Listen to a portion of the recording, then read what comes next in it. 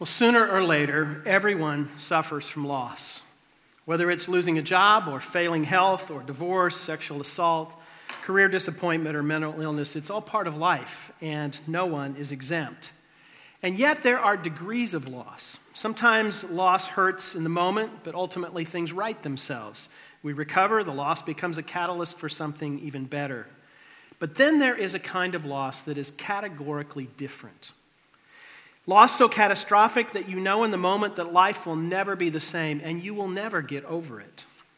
It's difficult to rank loss on a scale of severity, and yet we recognize that losing a parent when you're a child is fundamentally different from being present when your mother is in her 90s and she's on her way out. We know that a cancer scare is different than a stage 4 diagnosis for a father in his 30s.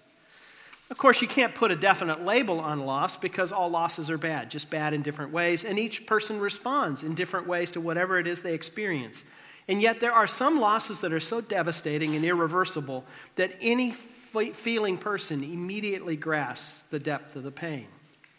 Eventually, every grieving person comes to the point of asking, what now? Where do I go from here?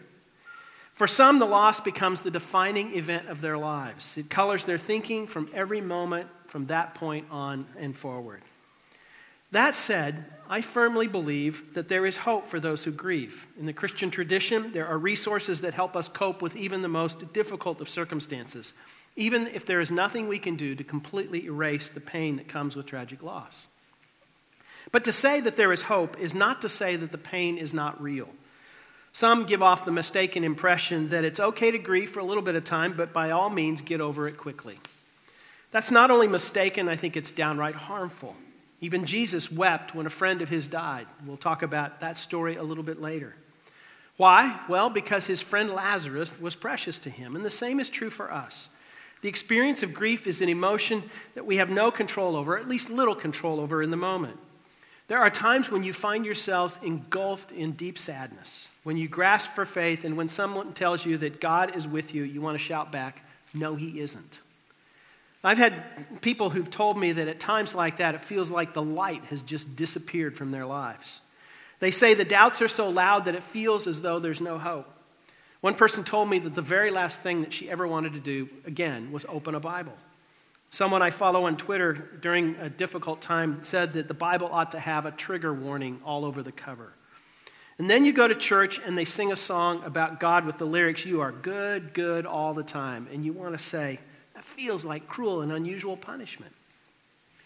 Years ago, my father said something that I first found troubling, and he said that unexpected and tragic loss is more difficult for a Christian than for those who don't believe. Now, he quickly said it's also less difficult at the same time, but I was hung up on the first point until he explained himself. Why is it that loss can be more difficult for those who believe?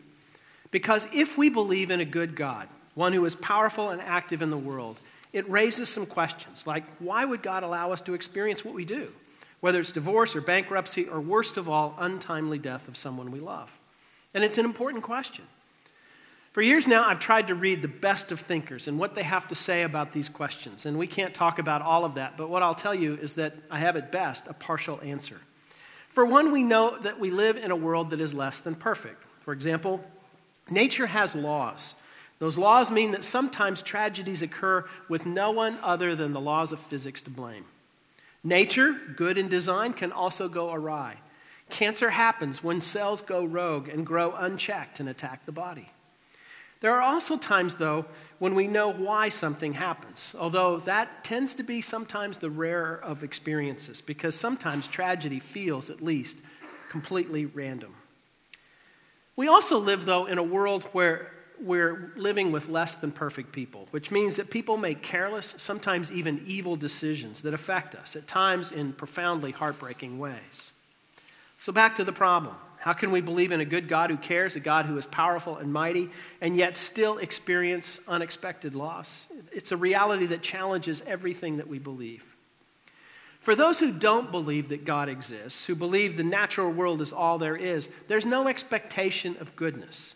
If there's no creator, if life is just the product of blind chance, then there can be no design or meaning or purpose to life. That means that it's more logically consistent, if you don't believe in God, to agree with the bumper sticker that says life sucks and then you die.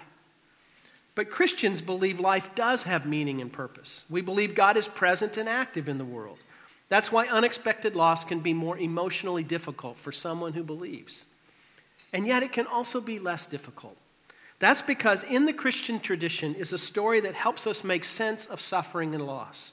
And through it we have the resources here and in the future to help us walk through those experiences. But that doesn't mean that loss is necessarily any easier, at least not in the moment.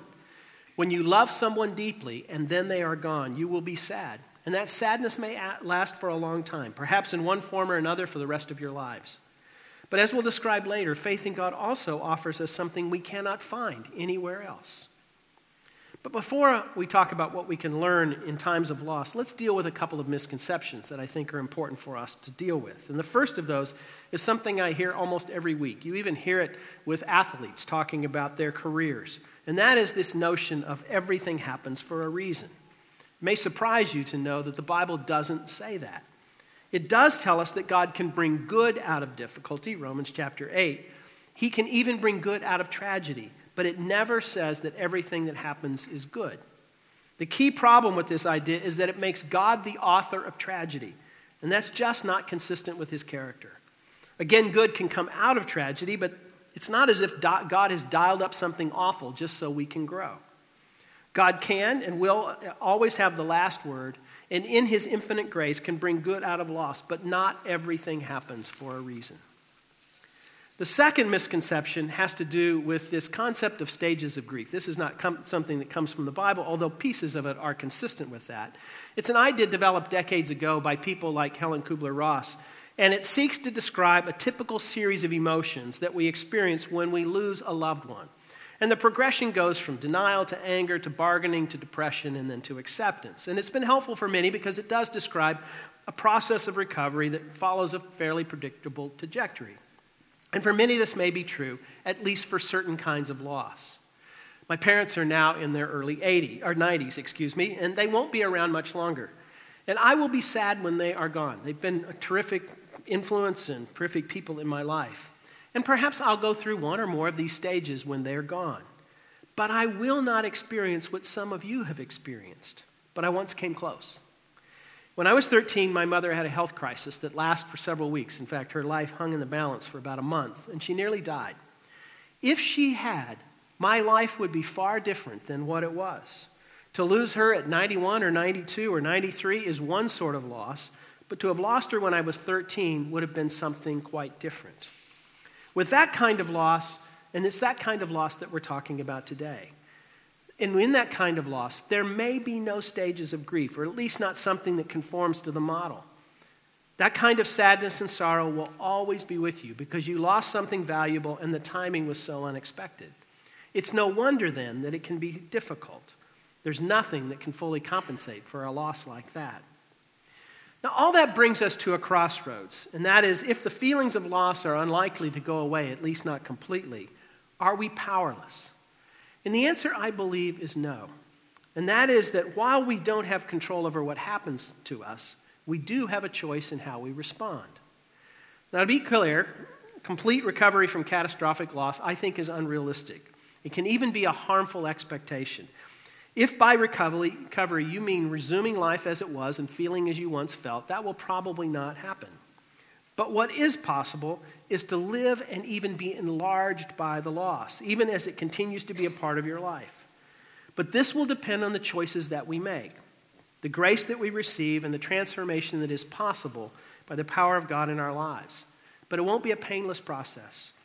Growth is possible. Growth, though, that you may not have otherwise thought possible. That's not to minimize the pain or to call it good. The good that may come may never replace the bad thing, and we don't want to call it good. Nothing can, but growth can take place. Now, I do realize that to say that you have choices may sound insensitive. You might say, how dare you? And you're right in some ways, because you never choose the thing that happened to you. So you might ask, are you saying that recovery is just sucking it up and denying that whatever has happened is bad? That's not what I'm talking about. I'm talking about something much different, and that is to be able to take what comes in life, good and bad, and see it as an opportunity for personal and spiritual growth. Over the years, I've watched people go through the unthinkable, and I have seen them grow in profound ways. A friend of mine recently wrote a book about his cancer journey, actually 2 different kinds of cancer, and one nearly took his life. In the book, he acknowledges that his experience has a happy ending. But one of the things he says he found, and something that others have told him as well, is that just as there is PTSD, post-traumatic stress disorder, there is also post-traumatic stress growth. And what he found is that as difficult as it was, he has grown in ways that he never imagined, and grown in ways that have made him a deeper, more sensitive and caring person. James chapter 1, verses 2-4 says, "Consider it pure joy, my brothers and sisters, whenever you face trials of many kinds, because you know that the testing of your faith produces perseverance. Let perseverance finish its work so that you may be mature and complete, not lacking anything." Now let me be clear here. James is not saying that we're to be happy when something difficult comes, but we can find joy in the experience of growth that comes through these times of difficulty. There's nothing here about denial. Deep sorrow and grief are normal reactions to loss. It's not something that we will just get over, just like that. But loss can be a catalyst for growth, often making us stronger and deeper than we were before. Jerry Sittster is a professor at a small school in the state of Washington. And more than 20 years ago, he was traveling down an open road in the countryside in a minivan with his wife, his mother-in-law, and his 4 children when a drunk driver plowed through an intersection, smashed into their minivan, killing his wife, his mother-in-law, and one of his 4 children. 3 generations were gone in an instant. It was then that he was left with the remaining 3 children trying to pick up the pieces of his life. A few years later, Sittster wrote a book about what he'd learned. It's a book called A Grace Disguised, a book, by the way, that I'd highly recommend. Sittster suggests that the experience of loss need not be the defining moment of our life, but that the response to it, our response to it, can be that defining moment. In other words, he says it isn't what happens to us, but what we do with what happens to us that matters most. Some, he says, are tempted to run away and hide, or even to try to deaden the pain. But what he suggests instead is that we lean into it, and that we try to learn and face up to whatever God might have and might be able to teach us through it. We can, he says, choose to grow. And when we do, we become different people. Life can be good again, not like it was before, but good nonetheless. And in this, God transforms us by his grace. While we can't change the situation, we can allow the situation to change us. So how exactly does that process of growth take place? Well, let me suggest there are 3 ways. And the first is, don't bury your feelings. Now, I can imagine it's tempting to try to stuff your feelings, but it's not wise. Unlike what some Christians think, it's not very spiritual either. I mentioned earlier that Jesus once lost a close friend. His friend's name was Lazarus. And after he heard that Lazarus was gone, he went to their family home where he was greeted by Lazarus' sisters, Mary and Martha. And John's biography of Jesus tells us that when he arrived, it says Jesus wept.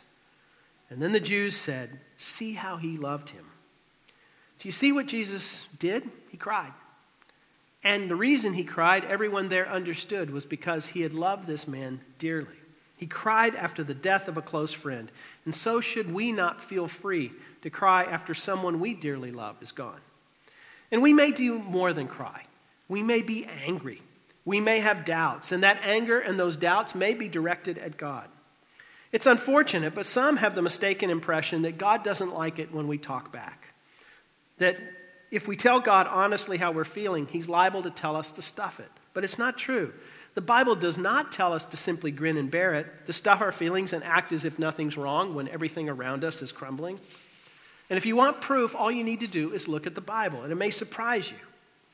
One of the core values here at City Church is the Bible. We want to teach the Bible because we believe that God inspired the writers of the Bible to write what they wrote.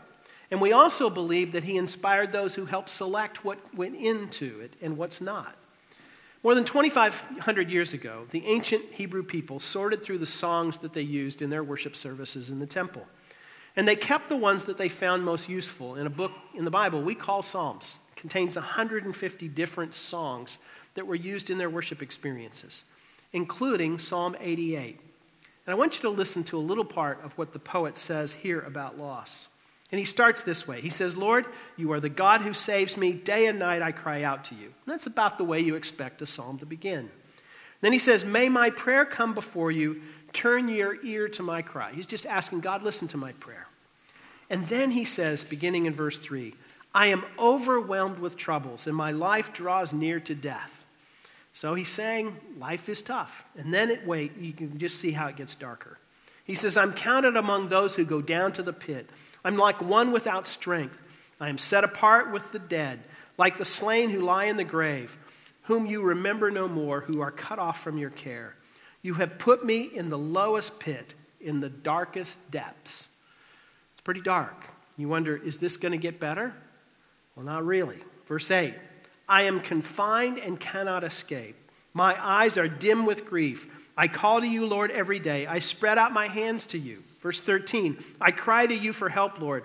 Why do you reject me and hide your face from me? Verse 16, your wrath has swept over me.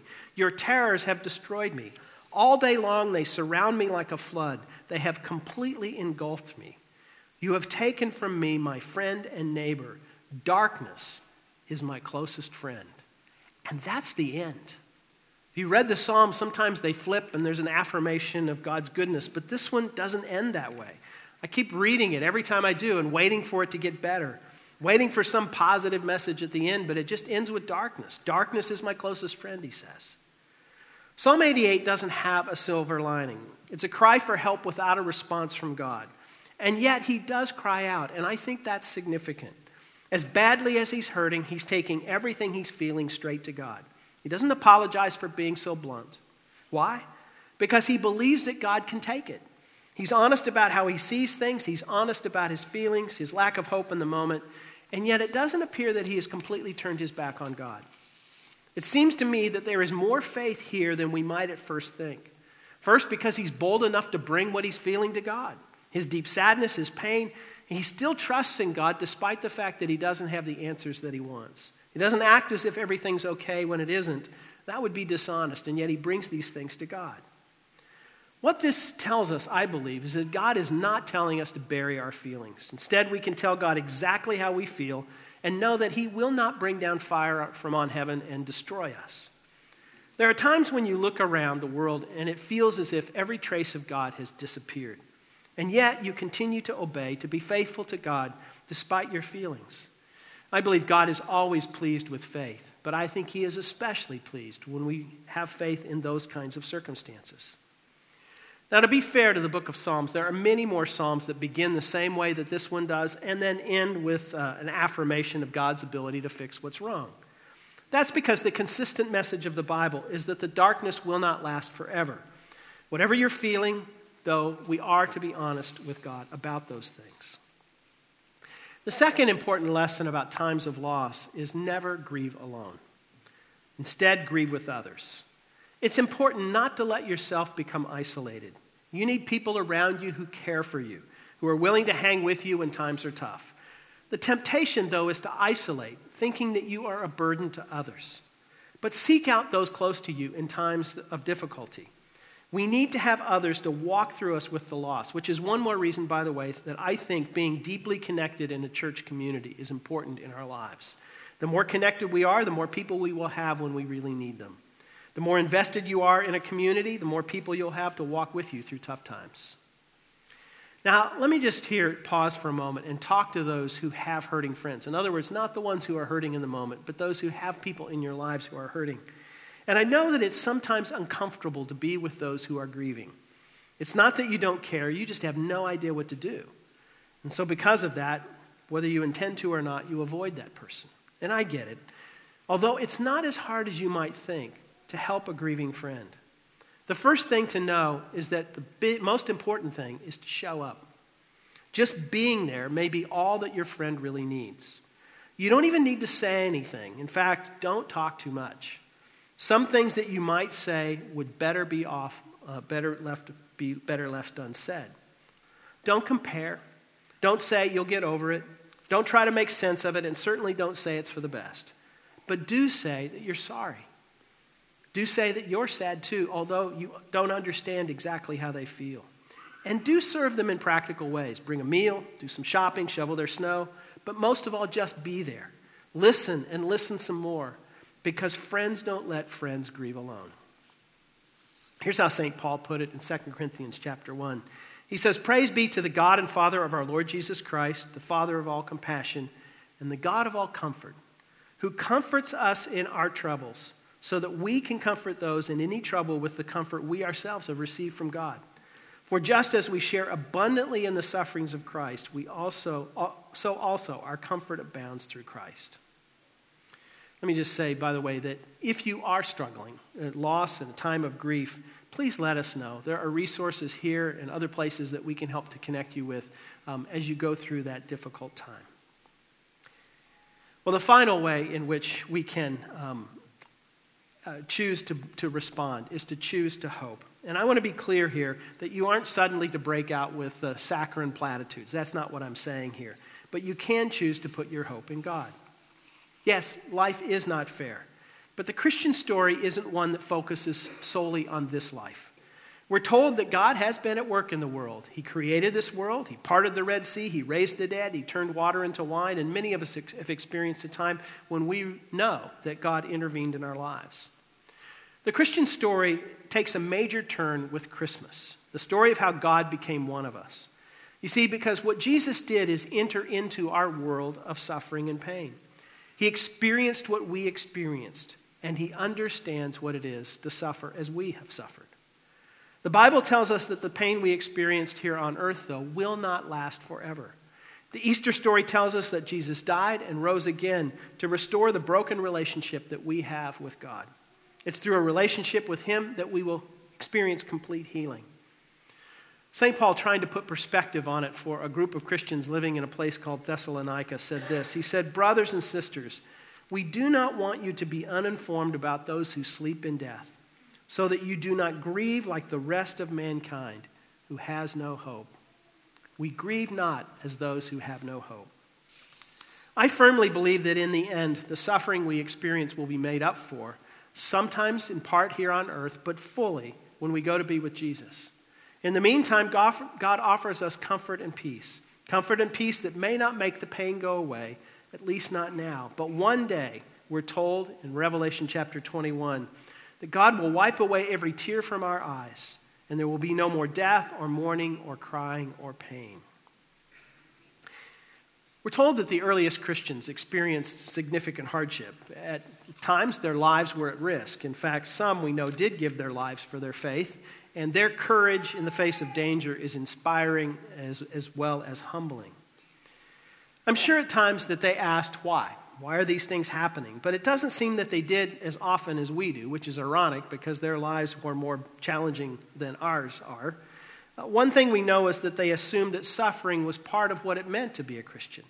They'd been taught that a day was coming when the suffering that we experience here on earth would end, that when Jesus returns, he'd usher in a new day, and that gave them hope. Hope that gave their present suffering meaning.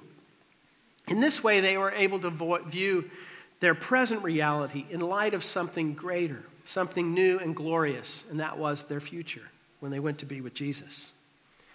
If you live long enough, you will experience loss. When tragedy comes, cling to God. Remember that earth has no sorrow that heaven can't heal. The battle is not over. In the end, God wins. Yes, not everything that happens is good. Bad things, even horrific things happen. But in the end, God will bring good both now and in eternity. And here's the way St. Paul put it in 2 Corinthians chapter 4, trying to put all of these experiences in perspective. He says, "Therefore, we do not lose heart. Though outwardly we're wasting away, yet inwardly we're being renewed day by day. For our light and momentary troubles are achieving for us an eternal glory that far outweighs them all. So we fix our eyes not on what is seen, but on what is unseen. Since what is seen is temporary, but what is unseen is eternal." Let's pray. Father, as hard as it may be to say, when we experience loss, we first of all affirm your goodness and greatness. We affirm it because we've experienced it. But here in this life, on this side of heaven, we also know the pain of loss all too well. We would ask that you would grant us a special measure of your love and care. Comfort us and bring us healing. May we lean into you and let you grow us as you will. And send us forth from this place as those who can also comfort others with the comfort we ourselves have received from you. We say all of this in the name of Jesus, the one who guarantees for us eternal life. We pray it in his name.